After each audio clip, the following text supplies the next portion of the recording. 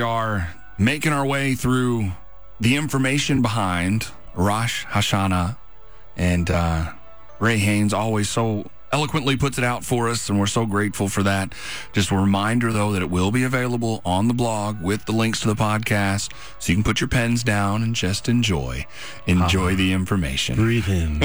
I don't know. It doesn't feel very eloquent to me this morning because there's probably no day as big as Rosh Hashanah because there's so much has happened through history. I mean, apart from Passover, it's like the biggest day. So it's like, how in the world to even possibly even sum up the significance that this day has to God? All right. So, there's a movie quote that goes there where the guy's trying to tell, he says, there's all this that happened. He says, hey, let me explain. No, there's too much. Let me sum up. Princess Bride. There it is. All right. So the call of the shofar. Let's dig into this because I want you to think about this day, the Feast of Trumpets, because it's, I know, or the Rosh Hashanah, however you want to look at it. It's easy to think of shofars and trumpets, but really the heart of it all is your voice. Yeah. It's your praise. It's your worship. It's your prayer. It's what's coming out of your mouth. That is really what all that word really is talking about. So this day is a big day for Christians. It should be a big day for Christians. It should be a big day for everyone because we need to be mindful of what comes out of our mouth. Words matter. Yes, they do.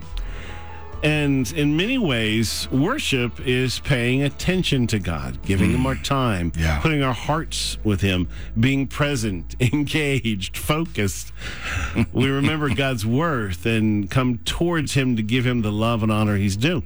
So a lot of times we just get busy and, we're reading through Bible passages and maybe think about it for a while, but are we thinking with God or separately from Him? Are we truly present with Him? Does He have our ear? Are we inviting Him to speak, giving Him room and space to do that? Do you ask Him what's on His heart or what He'd like to express to you? Does He have your undivided attention in your times together? Are you gazing up at Him or at your own issues, your own life? Because, our lives are very present and sometimes they get in the way. The blast of the shofar reminds us to forget self, remember God, putting His agenda at the front of our minds. It's also an opportunity to remember our own personal Sinai event where God invited us into covenant with Him and we said yes. The Hebrew root of the word shofar means to, are you ready for this? The root of the word shofar, of all the things it could mean, it means to beautify. When we turn to God, we are made beautiful for the first time. Yeah. What does the voice of God sound like? Now, He warns us when we start to stray.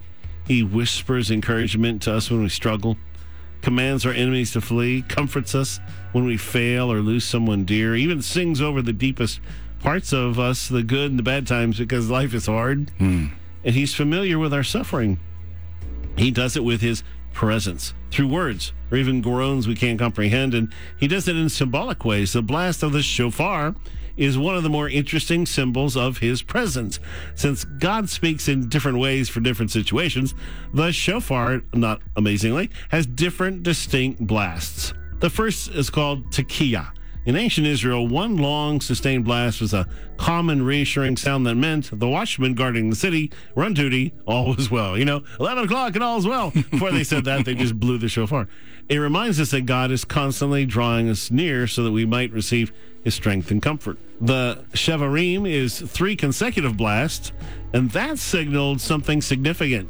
I mean, that would tell you, it's kind of like your alarm, to get up, do something. Well, usually it meant good tidings, in fact. Likewise, God rejoices over us with singing and dancing. Most of us will never experience a crowd applauding us for achievements on earth. But if we draw near to God in those moments, you can feel His deep affection.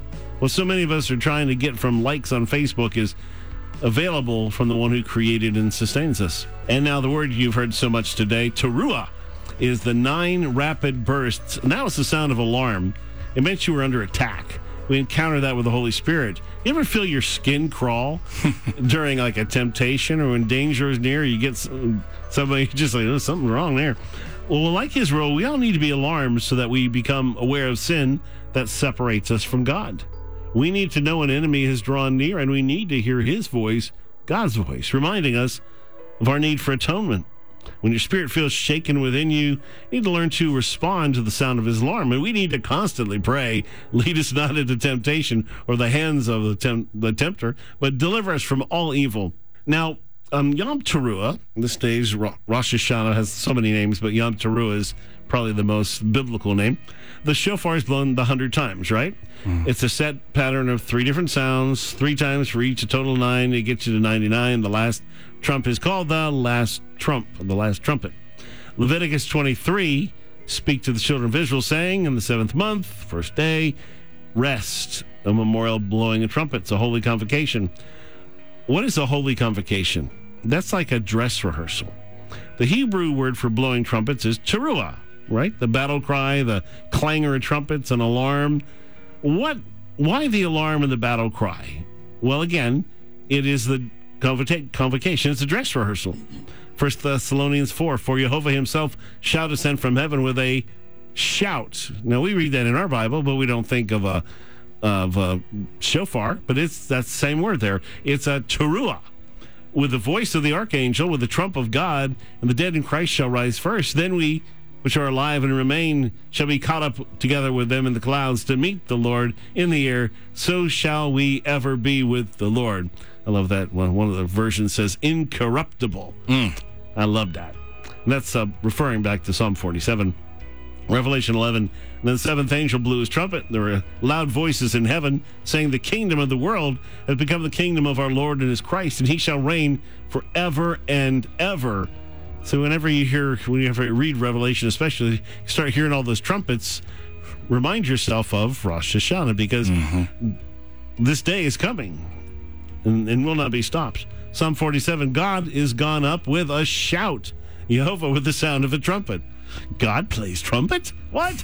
The Hebrew word for shout here is teruah, and the word trumpet is shofar. So he's gone up, and that's the shout of the shofar. Psalm 89, blessed is the people that know the joyful sound. Here the Hebrew word for sound is also teruah, which is why we want to hear and be able to know and discern the sound of the shofar on Yom Teruah. So once again, just to kind of sum it up, when we come in these moments, we're seeking God and trying to know him better. We're trying to learn to hear his voice. And one of the very reasons for Sunday, if you think, what am I doing? What is it I'm doing on Sunday? And Monday, really specifically, the whole day is, it'd be a day of spending time with him. Learn to hear his voice. Learn to hear the voice of God.